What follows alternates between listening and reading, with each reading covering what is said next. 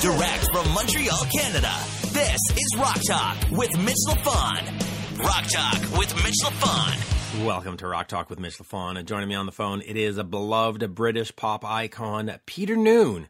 Best known for being the voice for Herman's Hermits. Pete currently, or still does, approximately 200 live shows a year. I mean, can you imagine? 50-year career and you're still out there shaking your bonbon for 200 shows a year? Listen, color me impressed, for the lack of a better word. And I just want to say one thing about this interview. This is what I love about being independent. I get a chance every so often to take a left turn and do something that I find interesting and fascinating just because of who they are. I mean, I know a lot of folks want to hear, Whitesnake interviews and Def Leppard interviews and Poison and Warrant and all those sort of rock interviews. But what keeps me going, what keeps the show active, and what keeps me interested is the ability every so often to go outside of the box and just get these figures that are sort of larger than life, whether it's Boy George or Bananarama or Jim Kerr of Simple Minds. Those interviews, which are rare, I don't do them every week, but I do them once every so often. Those are the ones that energize me and keep the show going, because if I just had to sort of do the same one over and over again. So I do appreciate that you stick with me and listen to these interviews, because they are the ones that give me the juice to keep it going. Anyway, not that I'm quitting. I'm just saying that. But these are the ones that keep it interesting to every so often go, yeah, I spoke to the guy from Warrant. Yeah, I spoke to the guy from Firehouse, and yeah, I did the girl from Bananarama. Anyway, Pete, of course, since 2012 has hosted Something Good with Peter Noone on Sirius XM's 60s on 6 channel. And here's the important part. This is because, every so often you need that little important part. He has guested on Britain's long-running soap opera, Coronation Street. Now, if you've ever met my wife, or if I've ever spoken about my wife, she has watched Coronation Street since she was a wee little girl, or a teenager, whatever. But she's been watching it for a long time. And to speak to somebody who's actually been on Coronation Street is very exciting for me, her, etc., etc., etc. Anyway, let's get on to this. Here is, without further ado, the one, the only, the exceptionally affable Peter Noone. We are speaking with music icon Peter Noone from Herman Hermits and Peter Noone, or featuring Peter Noone, as we say in Montreal. Bonjour, Peter. How are you? Bonjour. Extrêmement bien. Merci. Very, very well. Good. So, boy, there's so much to talk about. I mean, your career stretches back to the 1960s, and here we are in 2019, moving into 2020 in a month. And you're still going strong. I was looking at your tour schedule, and you've essentially got 2020 booked all the way through at least till August. Talk to me about what sort of keeps you going, and why not just sort of say, hey, I've done enough. I'm just going to stay home in Santa Barbara or whatever and enjoy the weather. Well, I still have 27 years left on my mortgage, so I'll be out for quite a while. That was a joke, Nick. No, I know. I'm quite quiet there. No, you know what it is I love that it's not really... I started off as an enthusiast of music, and, I bought records, and I went to see live music, and I knew lots of people who were in groups that played in their sisters' attic and in the little local nightclubs. And one day I found myself in a band where I was actually not just an enthusiast, but a participant. And I got to be in a band, and we started off doing like Shadows hits, instrumental. And I was the lead guitarist. And one day some guy said, why don't you stop playing guitar and be a lead singer? So I stopped being the guitarist and I became the lead singer. And I started to do Bobby V, Buddy Holly, Everly Brothers, those sort of poppy sounding American songs. And that turned into Herman's Hermits, that metamorphosis. We'd play at the Cavern. We've started there as Pete Novak and the Heartbeats. And we played the Cavern for a bit, the Junior Cavern. And then we sort of got, when we were 15, they let us play the Old People's Cavern, which was, the nighttime cavern. And we would play the Junior Cavern at in the afternoon, and then we'd play the evening cavern at night. And eventually we built a following, and people started to talk about us because every other group from Liverpool and Manchester was already signed. So we were the next most obvious band to sign. And luckily, we found ourselves in Mickey Most's office. And he was a bit of Mickey Most became he was my best friend. He's the best man at my wedding. He was my daughter's godfather. And we made some great records together. You know, he knew exactly what I was talking about. I said, you know that reverb on like Walk Right Back by the Everly Brothers? And he'd go, yeah. And he would know what I was talking about. We both had the same kind of musical taste. Might be called a little bit lightweight, not enough Big Bill Broonzy in there, but that's just what we liked. You know, we liked Dion and the Four Seasons and Bobby V and Buddy Holly and the Everly Brothers and Roy Orbison, all the kind of pop singers. Talk to me a little bit about that. In terms of, you know, the first album and the Herman's music, a lot of it was written by outside songwriters. Was that something that was problematic for you to not be able to write your own songs? Because you have said in interviews since then that you are not a songwriter. Or was it sort of the best way to achieve success? Did Harvey Lisberg and Mr. Most have a great plan and just say, here are these great songs, let's put your voice on them and we're going to have magic? No, what really happened was that we recorded I'm Into Something Good, which was a big, and it was a number one record in England.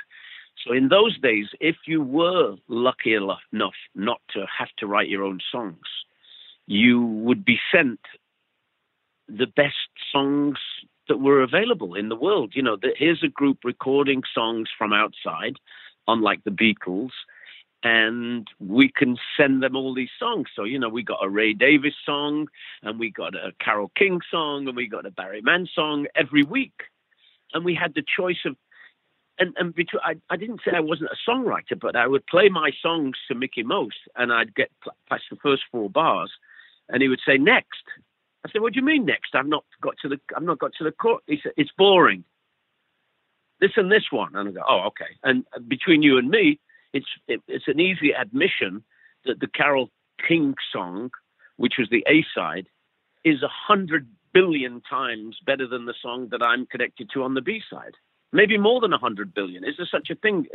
You know, I know it's the year of exaggerations, but, you know, 1 trillion times better. So, you know, I didn't have an ego. I didn't have an ego in the studio. I would go and do it again and again and again. Most of the takes were the second take. And I didn't have an ego about my songwriting. You know, remember, we were in the shadow of the Beatles. And Elvis Presley didn't write songs. And they said, we've got to constantly keep coming up with hit songs. And people aren't going to be sending them to us. Well, okay, you know what? Let me ask you about that, because I wasn't going to talk Beatles, but you were in this time where in America you had Elvis that had all the radio play, and you had the Rolling Stones, and you had the Who and the Beatles, and then Led Zeppelin came along, and then Black Sabbath came along. And how difficult was it for you to find your voice and to find your place on radio? Were you one of those pop bands that could just get there and the BBC would say, hey, let's play your stuff?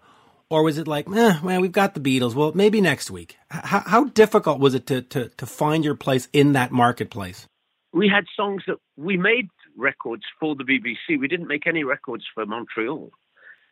We made records to get on the BBC, and they were always with this in mind. It's the 9 o'clock news. Pound reaches all-time new low. Unemployment rising. Harold Wilson, this will not affect the pound in your pocket. Here's Herman's Hermits. Woke up this morning feeling fine. Sunshine girl, I feel your eyes on me. Something is happening and it's starting. And Mrs. Brown, you've got a lovely daughter. And one after the other, they got it because they knew that once upon a time there was a space in the market for pure pop and pure pop entertainment. And, you know, we were in the charts with The Sound of Music. You know, it was just the perfect time to be in a rock and roll band and experiment just with pop music. It was okay. So you mentioned Mrs. Brown. You've got a lovely daughter, and yeah. But you see, we weren't in competition with anybody else. You just named 10 bands, maybe. The Beatles aren't like The Who. Herman's Hermits are not like the Rolling Stones or the Beatles or The Who. And Freddie, nobody was like each other. We were all completely unique. The only way you could be in the marketplace was to not be like the Beatles. They've already got a Beatles. Don't be like The Who. They've already got a Who. Don't be like the Stones. They've already got a Stones. We built our credibility at the Cavern by playing songs that people wanted to hear us sing. And we didn't do any blues songs. We did pop songs. We would go to the Cavern and do Mrs. Brown, Who Got a Lovely Daughter, and all the other musicians would think, when we decided really early on, we don't care what musicians think. We want people to buy our records. We don't want to impress musicians. Like the Beatles suddenly got to this stage in their careers. Now let's impress all those other musicians who don't buy the records anyway. They get a free one at the label. And that was the end of it.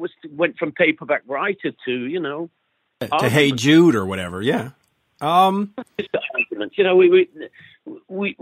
were very lucky that we'd made an unconscious decision right at the beginning that we weren't like anybody else. Let's be totally unique. No other bands at the Cavern were doing My Boy Lollipop. No other kids from my school would dare to sing My Boy Lollipop. Yeah, I can imagine. And by the way, I'm still listening to some of your stuff. I mean, Huey Lewis does a cover of Mother-in-Law that I've been listening to quite a bit lately. Very good version. But let me get back to Miss Brown, You've Got a Lovely Daughter, because I wasn't going to ask you about this, but you mentioned it. Okay. And you look at songs like that where you I'm thinking in 2019 going into 2020, if I were to come up with a song like that, people would start saying, "Oh, it's sexist. It's have we gone too far in our judgment of music and pop music? And have you noticed that change over the 50 years where you could sort of say anything and do anything, and now it's like, oh well, it doesn't fit in this person's ism and that ism, and it's like, really, like, have we gone too far? Well, you have already by just even bringing it up, because it's something that we should all ignore what people think. I mean, what is this, a beauty contest? We make records and write songs about things that we think about, not things that we don't want people to think about. Of course, Mrs. Brown, You Got a Lovely Daughter, it wouldn't be a hit now because people would say it was twee.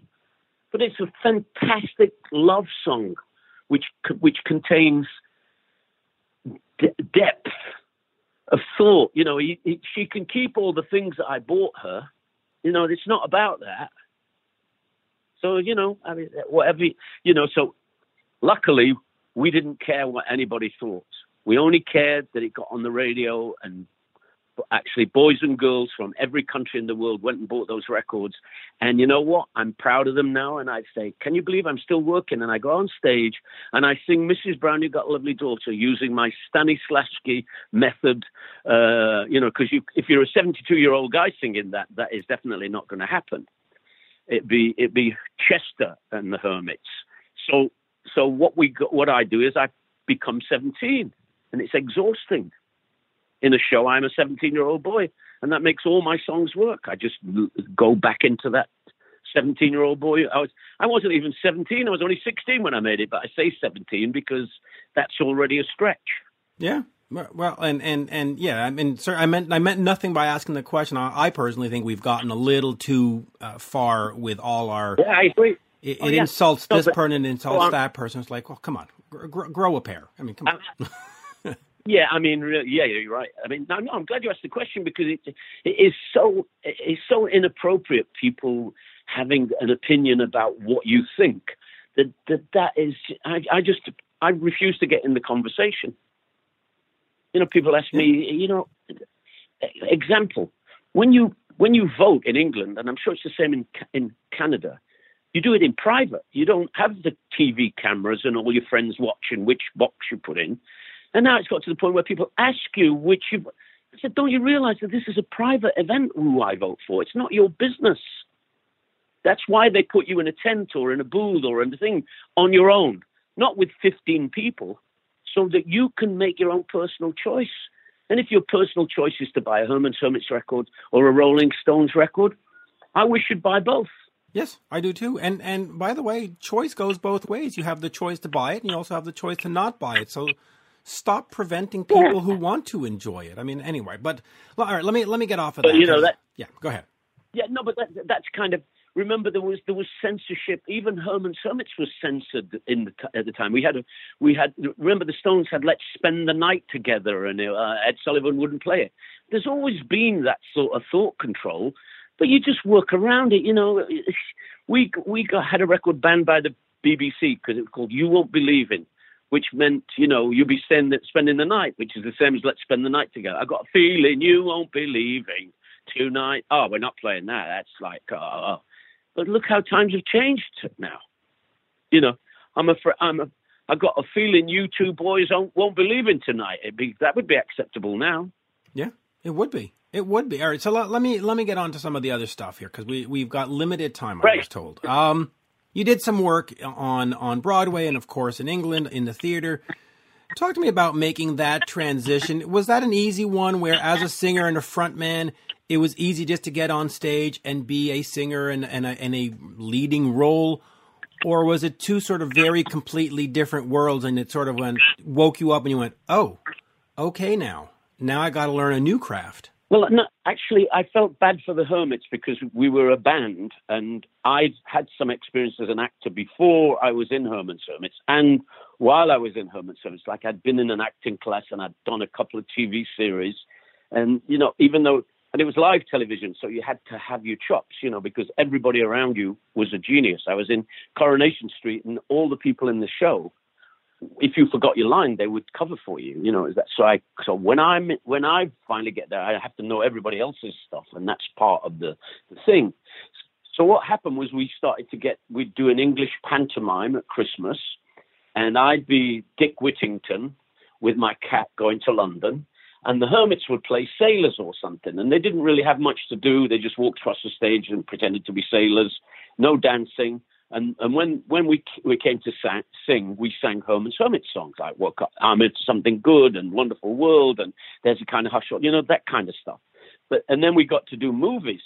And when the band in 1971, we made a decision to take 10 years off from each other. Let's take 10 years off because this is not good. We ended up as a cabaret act. We were dancing. I'd got the Hermits in the Royal Command Performance doing dance steps. By the way, impeccable. They were.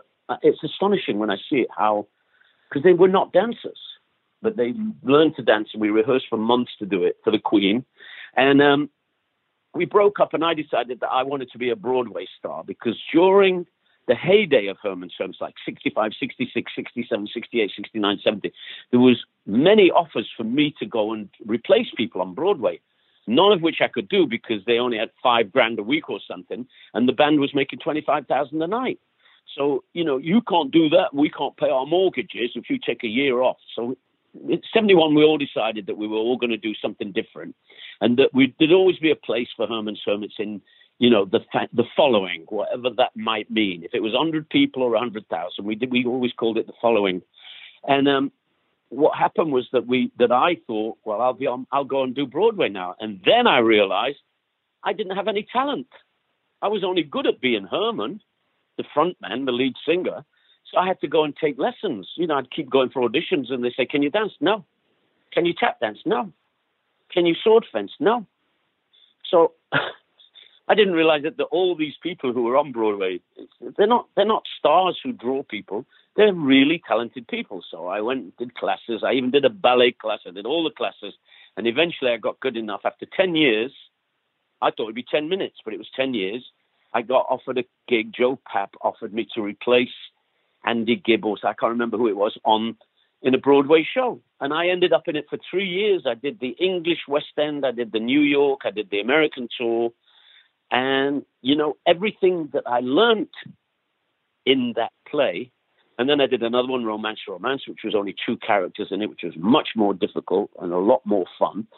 And everything I learned is now in my live show, as it is with Paul McCartney. Everything he ever did in his life is now part of his live concert, and he wants you to see it. I will ask you this because I'm sorry. I just saw the clock and I know we're over 15 minutes. I hope you have a couple more. No, it's okay. I'm enjoying it. Enjoying it. Go ahead. Okay, good. So let me just get off of that here because my chain of thought got broken. But the Tremblers in the early 90s or early 80s, sorry. Yeah. It didn't last very long, and when I go and I listen to the music or you know recall the music, it sort of had a new wave kind of. The Knack, the Babies, that kind of vibe going to it. Was that a question of just exploring new musical horizons? Was it trying to sort of reimagine who you are? And why didn't it last longer than it did? The reason for doing what it was, I thought that I could pick up where Herman's Hermits had stopped. And I thought, where would we be? And we'd be writing songs, English kind of pop songs, you know, My Dad Said and Wood and I and all that kind of English humor. And, you know, get a good drummer. Stan Lynch from Tom Petty and the Heartbreakers recommended a drummer. And Dee Murray was in Elton John's band and he lived near me and he recommended a bass player. And I put together a band and we played for hours. We've just played over and over and over for hours. And I wrote all the songs and I thought this is maybe where Herman's Hermits would be. And we set off like the Police. We got a van and we set off doing $500 a night gigs all over America. All over America. Maybe, I don't know if we got to Canada, I can't remember. It's a long time ago. But we went all around. We drove ourselves in a van and it was fun. And we, you know, in those days, everybody smoked. And we drove for thousands and thousands of miles. Somewhere along the road, I bought a BMW and somebody would come in with me, the BMW. We'd get there faster and we'd get more sleep and all that stuff. But during that's when Joe Papp asked me to be in Pirates of Penzance. We sat down, the Tremblers, we'd exhausted ourselves. We'd done like a year on the road in a van. And I said, it's only 6 weeks. And everyone said, yeah, do it 6 weeks. Well, during my 6 weeks in San Francisco and Seattle, wherever it was, that little run, Joe asked me to sign for another 6 weeks and another 6 weeks. And then the next thing you know, he said, would you do Broadway? I mean, who could say no to a Broadway show? So I went to Broadway for a year. And by now, the guys in the Tremblers, who were all really good, talented people, were all being dragged away to Tony O'Kay and 2020 and, you know, every other band that was going around there. Great Buildings, all those people, all the Tremblers' seeds were being spread around other bands. Because they were good guys, you know, they were good players. So they took other jobs. And then when it came time to talk about it again, it had scattered. It became scattered. You know, if you can't keep a band together, you can't have a band. You've got to keep everybody in the van with you and find out who drinks too much, who smokes too much dope, who eats too many hard-boiled eggs and pickled onions before the van ride, you know. It's all part of being a band. Let me ask you this, in terms of new music, because you do go out and you play the hits. Is there an importance for you to have new music going into 2020, 2021? Or is it just okay to go out there and say, hey, these are the songs you want to hear, so these are the songs I'm going to give you? You know, I make a judgment on the audience when I look at them, what they would like to hear. I know it sounds preposterous, but we have 300 songs and we jump in and out of them. So, you know, for example, if I'm playing, like the other night we did a bit of the Battle of New Orleans. And because it felt appropriate in the place there. It was with a big symphony orchestra. And it was just really to challenge the orchestra to find one. And then I did a Johnny Cash song that didn't have this orchestra on it, you know, just because it felt right for the room. And it was in Utah. It wasn't even a southern thing, but people like that sense of humor. We did a Monkees song, and we did a Jumpin' Jack Flash, and we did Do What Diddy and I'll Never Dance Again, you know, the old Bobby Rydell song. You know, I like to challenge my exceptional ability to judge an audience well. But is there a place for new music, though? Is that something that you have an interest in, that at some point you say, hey, I want to do this. I want to put out some new stuff. That do the Well, I do put out little bits and pieces. I did a remake of Friday on My Mind, which came out with the Weaklings, and it was, it got lots and lots of play. I mean, I don't think there is a chart anymore, but it got lots and lots of play, and my following were appeased. And last year I did a thing with a Red Button called Ooh Girl, which was, did good on radio, like a Sirius XM kind of radio. So not your kind of radio, but the other kind of radio, and all those places where people listen to music nowadays. Well, hey, I like Sirius XM. In fact, you have had a show on Sirius XM. I keep forgetting now. Yeah, I have a show. Right, the Something Good with Peter Noon, right? Yeah. Yeah. Okay. Well, talk to me a little bit about that one then. How is that going, and how does it feel sort of be on the other side of the mic and be the one asking the questions and one spinning the records? And how much choice do you have in your playlist, or is it one of those where the programmer comes to you and say, "Here, just pump this out and hit play"? Oh no, there isn't a playlist. There aren't that many songs that I can play from the 60s. So because I have to be able to talk about them. So if I have nothing to say about it, I can't play it. Or I can say, this is a song by my mother. My mother told me never to say anything bad about anybody. So here's, just play the record. That's part of my comedy, and it's just a way of me. I was with Davy Jones once, and you couldn't say we were friends, but we'd known each other for a long time, so we could talk positively and aggressively to each other. And I said, what's the matter with you? And he goes, listen, all my stories have me in them. And I thought that was one of the most greatest pearls of wisdom ever. All my stories have me in them. And so what I do is I tell stories on my show based on that theory. Like I tell you a story about meeting Roy Orbison and what a great guy he was. And I tell you about meeting Elvis Presley and how wonderful he was and how amusing he was. And then I play an Elvis Presley record. And I talk about meeting the Beatles. And many times I met the Beatles. So if I play a Beatles song, I tell you a story about, backstage at this thing. And John Lennon said, wait a second, isn't this one of your songs? And I'm standing talking to him instead of on stage. My band are playing. There's all kinds of stories in my life. And you know what? It's been going for 3 or 4 years and I haven't run out of stories yet. A lot has happened to me in my life. It's better than writing a book because it's recorded and they're all anecdotal and sometimes quite amusing. My mother's been dead for 12 years, but she's in the show every week. She wants to talk to Cousin Brucey. Cousin Brucey. There's a name I haven't heard in a while. That's a name. Well, he's still going. Yeah. Yeah. And by the way, you did, of course, do that Teen Idols tour in '98 with Davy Jones and Bobby Sherman. Maybe we'll do another one of those. But all right, so let me ask you this, because we look at all the farewell tours that are out there, from Elton John to Kiss to the Who that have been doing one since 1982. Where are you in terms of that? Do you have a 5-year plan, or are you more sort of Chuck Berry or Bo Diddley? You say it's going to go until it's not going to go. I'm more like a Mick Jagger, arrogantly believing that I can pull it off for at least another 10 years. And the part that people don't understand is that if I would do this as a hobby, which I do. Music is my hobby. When I hang the phone up with you, I'm going to play some music. That's what I do. And when I'm in my car driving to a gig, I listen to music. Some people listen to the world news. I don't. I listen to music and enjoy it and smile and sing along and dislike and love and, all those things.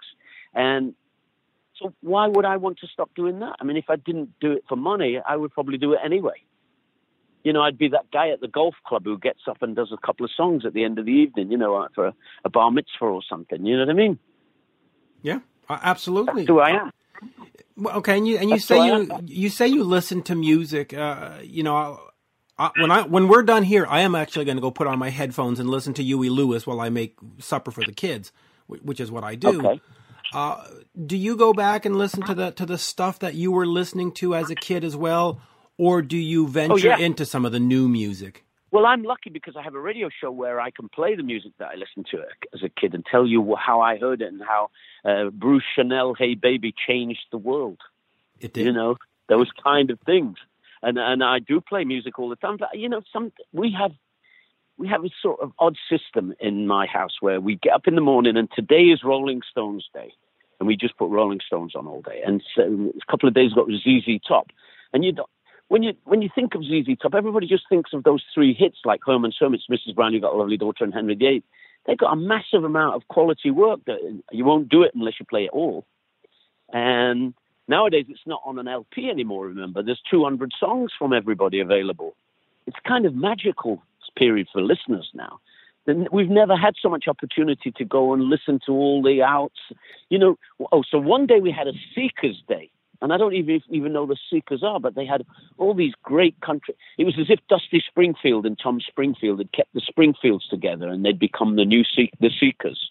And they've got all these absolutely magnificent recordings, really well recorded, really well played. Bruce Woodley on guitar, you know, who wrote those songs with Paul Simon, and you know, it's quite a fantastic band. So you can remember a single from. I'm trying to explain this. Sometimes you can remember a single that you didn't buy, but somehow you know all the words and you know when the chorus happens, and you can remember how the guitar solo goes. It's like Reeling in the Years by Steely Dan. Everyone da da down down da da down down da da da da da da da. You know, I never bought the record, but I know it off by heart. I never bought the record because I heard it on the radio, and I heard it so many times on the radio that I know it. I never bought an Eagles record, but I know all those songs. I can go to an Eagles concert and sing along with every one of their songs, even the Joe Walsh song. Every one of them I can sing. So you know, that's what I do, and I listen to it, and it's not really. It's kind of a treasure trove now, isn't it? The world of all this music that would have. We had a Nat King Cole Day, you know, and it was the trio stuff and stuff that you would never hear. We've heard it once before, you know, when we were kids, it was on in the kitchen and my grandmother was listening to the Nat King Cole or something and you heard it, but now you listen to it and you know it, you go, wow, this is all this recorded music is a treasure trove. It's not like a painting that they hung up in some museum that you have to go and, you know, buy a postcard of it so you can have a copy. It's all available to everybody now, and God gave us pretty fair hearing equipment. You know, two ears, most people. Yeah. You know, I'm going deaf, but I think I got another 10 years on this set. Well, let's hope. All right, so, and I'll start wrapping up here because I do want to be respectful of the time, but you did have music come out on Casablanca Records, and Variety had announced they were making a Casablanca movie in 2019, and then finally the financing fell through and the movie's not going to come out. But what was it like to be on Casablanca Records and deal with Neil Bogart and deal with that? Casablanca Records was what happened was we all got signed. The Hudson brothers got signed, and they had a TV series. I got signed. I knew Neil because he was a promotion man at MGM Records, and we drove maybe 15,000 miles a year in a station wagon to find little radio stations. If they had an antenna, we knew they were in business in Paducah, Kentucky, and Chattanooga, Tennessee. So I knew Neil from lots of long time, years and years. And he signed me there because I had this good song I think it was a Tony McCauley song. And we put it out. They were a new company, so it was hard to promote it. I got on great with Neil. I mean, he was my friend from, you know, a previous experience. You know, being in Herman's Hermits was not like being a solo star. And the whole thing, you know, he was a show business person, you know, Neil. He was not really he was more of a character than a personality than a label thing. And remember, since then, they've all been like that, haven't they? Like Atlantic. Mm-hmm. They've always got some character at the top of the tree there. Before him, it was Joe Smith and those sort of nice, kind, old Sir Joseph Lockwood types. Right. And he did great with Casablanca. And I think one of his first signings was, of course, Kiss. And that was that big visual, you know, presentation, which is what he was. And Neil was that. He was, you're right. I don't want to say he was a Barnum and Bailey because that almost sounds insulting, but you know what I mean? He was a ringleader. He was. Yeah.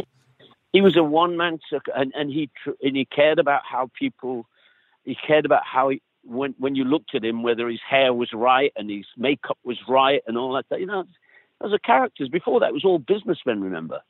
I don't know how good he was at business, but he was a great character. Well, I guess ultimately he wasn't that good at business because Casablanca, I guess, got absorbed or folded. But for a while, with was it Diana Ross? Diana Ross, right? I remember massive hit with Diana and with Kiss and all these other bands. He was doing pretty darn good. It wasn't Diana Ross; it was somebody else. But I know who you mean. It was another lady, very nice lady. I'm going to look it up real quick. And, of course, you did Meet Me on the Corner. So let's see here.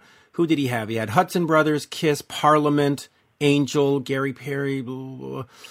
Oh, I can't find it. Donna Summer. That's the one I'm thinking of. Donna Summer. Sorry, my mistake, folks. So he had all the... And in Parliament, Angel, all these bands that had presentation and disco and, Yeah, what you just did then when you were able to look it up, that was the kind of thing that we'd sit in the van talking all night. No, the woman, she was like, we'd have to wait until the next day when someone, I remember it was Donna Summer, but now we're able to find all this information quickly. That was good. I would never have come up with Donna Summer. I have trouble remembering people's names that if you say Diana Ross, I'll never get to Donna Summer.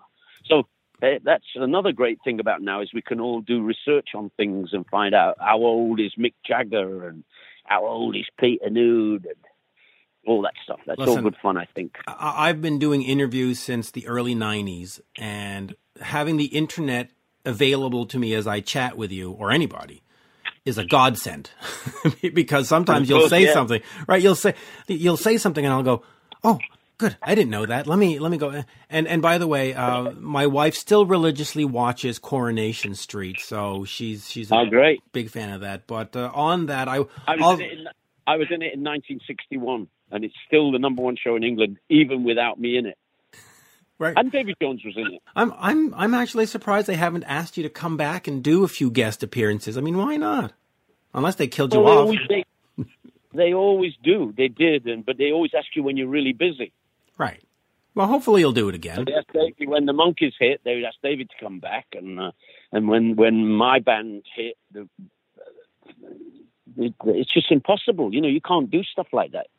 We couldn't do. I did one little walk-on thing, but David never did because there was too. Once the Monkees was over, nobody wanted him at all.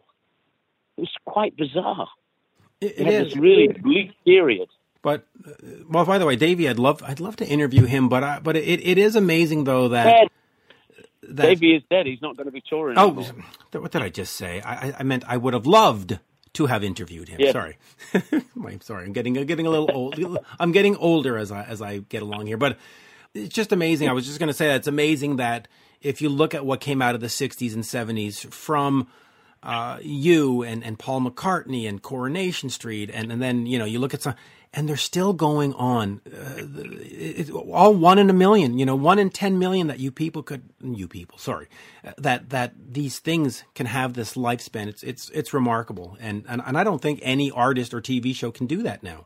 So it's about good songs. Remember, you used to go and see an oldies show, and it'd be Del Shannon, and he had 3 songs that were the top 3 songs of your life, and you'd see Dion, and he'd have 5 songs, and they would go on and they would do 3 songs and 5 songs, and you see 6 or 7 acts in an evening. And every now and then you go and see Sam Cooke, who had enough hits to do the whole show all by himself, or Jerry Lee Lewis, who would do 20 minutes and just blow the room apart. And then what happened, Home Termits had a lot of hits. We've got enough show. Once Roy Orbison said to me, you're doing good now. You've got enough songs to go on stage for 45 minutes and just do songs that are hits.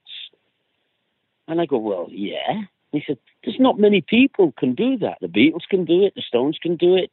Roy Orbison can do it. The Everly Brothers can do it. But none of the people who came after you can.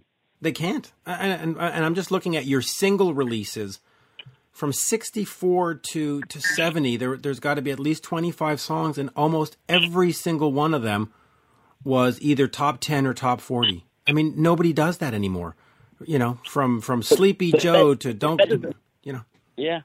Better than being top 40 was they were played a lot on the radio. So you don't have to buy the record to know the songs, which is some part of this new infrastructure. That there are people out there that you know all their songs, even though you never bought them. Because the radio was so magnificent for so long that, you know, you had to hear all of Elton John's stuff in those years because it was everywhere, and all the Eagles stuff because it's everywhere. And probably if you were listening to AM radio in 1965, you could not avoid listening to Herman's Hermits. It was we had billions of plays in every country in the world. Well, and that's, by the way, how I discovered all these bands. I mean, you know, for me, Tom Petty for many years was the band I heard at the mall. You know, it just played at the mall all and we don't really have that anymore. We've lost it. Yeah. You know, it's interesting you said Tom Petty because I remember I found Tom Petty because I was in Harrods in London and I heard American Girl on the system and it was odd. It was in a place called Way In, which was kind of a hip new place on the top. And I went da da dun dun dun da da dun dun dun. I go, wow, what a great drummer! So I met Stan Lynch, and that's how I found Tom Petty. And you know, me and Mike played on some of that Tremblers stuff. Yeah, Stan played on. Oh, that's right. He was. You know, let's see who was there. We had a lot of people on that record. It was a good fun time because people could just show up. You know, people could just show up and play, and it had been. And we insisted on paying everybody through the union and stuff like that because we, you know, in the early days, like Jimmy Page would show up and say, I got an idea for your song, and you just throw him on the song, you know, and give him £12. And that used to be part of the functional, the way it worked in England, that people had all these ideas that they were just willing to share for £12. It was, they just wanted to be on a record. They didn't want £1 million. They just wanted to be on a record. That has changed, and I can tell you that just from the conversation I had last night. And I'm not going to mention the band, but they were putting together a project, and I was talking to some of the principals in the project, major players that have played with Meat Loaf and Kiss and all this, and they were like, "Yeah, we got this thing, and we got the tracks recorded, and we have all the vocals, and we're about to release it." And then the band's management said, "We don't think we should be involved," and now the song can't come out, and it's just like, oh, really? And it wasn't like that back in the day. I mean, you know, Keith Moon played on Alice Cooper's records, and you had Elton John's backing band on the Tremblers, and you had all kinds of stuff. And now it's like, oh no, I need my points, I need my percentage, I need my approval. My social medias have to, and it's just like, oh my God, can't we just go back to making music and just getting along and you know? I think people just wanted a credit in those days. That was all. That was good enough. You know, I mean, when you spoke to Jimmy Page, he can't remember which Herman's Hermits records he plays on. He listens to them, he goes, I don't think that's me. I go, no, it's not you, it's Derek Leckenby. He was a good guitar player too. And then, you know, teasingly say, he plays it better than you would have played it. That's funny. Do you know which songs he played on? Do you remember? Yeah, I can still, I've got the track sheet. So he's on Wonderful World, and John Paul Jones is on 20 tracks. I mean, more John Paul Jones than he played. John Paul Jones did the string arrangements. No Milk Today, There's a Kind of Hush, Dandy, It's Nice to Get Out in the Morning. Lots and lots of stuff. Lots and lots of stuff. Oh, the good old days. Maybe you should release a compilation for, you know, Pete Noone featuring the Led Zeppelin guys. Just little compilation. I think records should be like a book. You know, you should be able to imagine what the story's about. I don't want somebody telling me what the real story of Mrs. Brown is. I'll let you work it out yourself. You know, you can use your imagination to what it means. Because Donna, the prima donna. What is that about? We don't know. So I'm in for it all. I think there's loads of stuff going to be around for a long time, which is good because of the internet. Stuff with people, you know, we get royalty checks from countries that didn't even have a stamp when we were making the records. And by the way, you're right about having that imagination. For me, when the 80s came along and music videos came along, it somehow ruined a little bit of the magic for me, because I would listen to a song and I would think about the song and I would imagine the song and it had a personal meaning to me. And then you'd see the video and you'd go, oh, that's what it's about? Oh, I don't like that. And it ruined some songs for me. So it's nice that we're back to this, you know. Yeah, well, you know, there won't be music videos anymore, because it's sort of another art form, isn't it? It's just one of those things. It's like MySpace. It's just disappeared. MySpace. You know, no, people want to see. You know, the good thing for live music is more and more people are going out. You know, they say that as you get older, you find more and more excuses not to go out, because they can't park and there's no good food, and you know, the people who go to concerts are horrible and all that. But more and more old people, maturely old people, are going out to concerts. If you go and see Paul McCartney, you've got people 75 years old down to 7. But it's the top end that you go. They're the people who've got all the money now. You know that. Yeah. Oh, yeah. I mean, listen. All the money in the world. You know, and I do refer to the hard rock a lot, but Motley Crue and Def Leppard just announced a stadium tour. I mean, 35 years after their career, or in fact, 40 years after their career started for Def Leppard, they're going to be doing a stadium tour. So yeah, people love the shows, and I will just remind folks that you can head over to PeteNoone.com. He's got shows all the way, at least listed on the website, until September 18th, 2020. That is unbelievable. I'm just exhausted looking at your list. I can't imagine what it's like for you to actually play these shows. I can do it. Yeah, we know.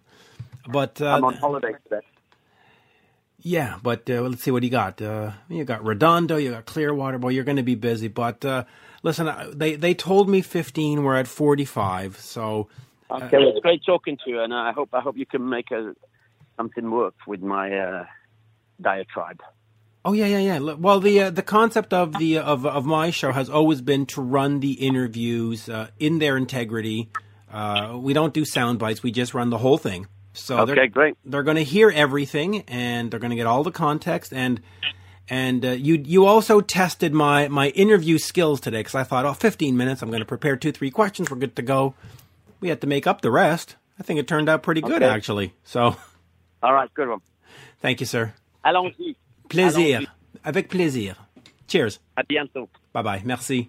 This has been Rock Talk with Mitch LaFon. For more exclusive content and interviews, subscribe on iHeartRadio, Spotify, Apple Podcasts, on YouTube, and many more. Follow Mitch on all the socials, especially Twitter, @Mitch LaFon, and on Instagram, @Mitch_LaFon. Get your Mitch merch now at loudtracks.com/Mitch.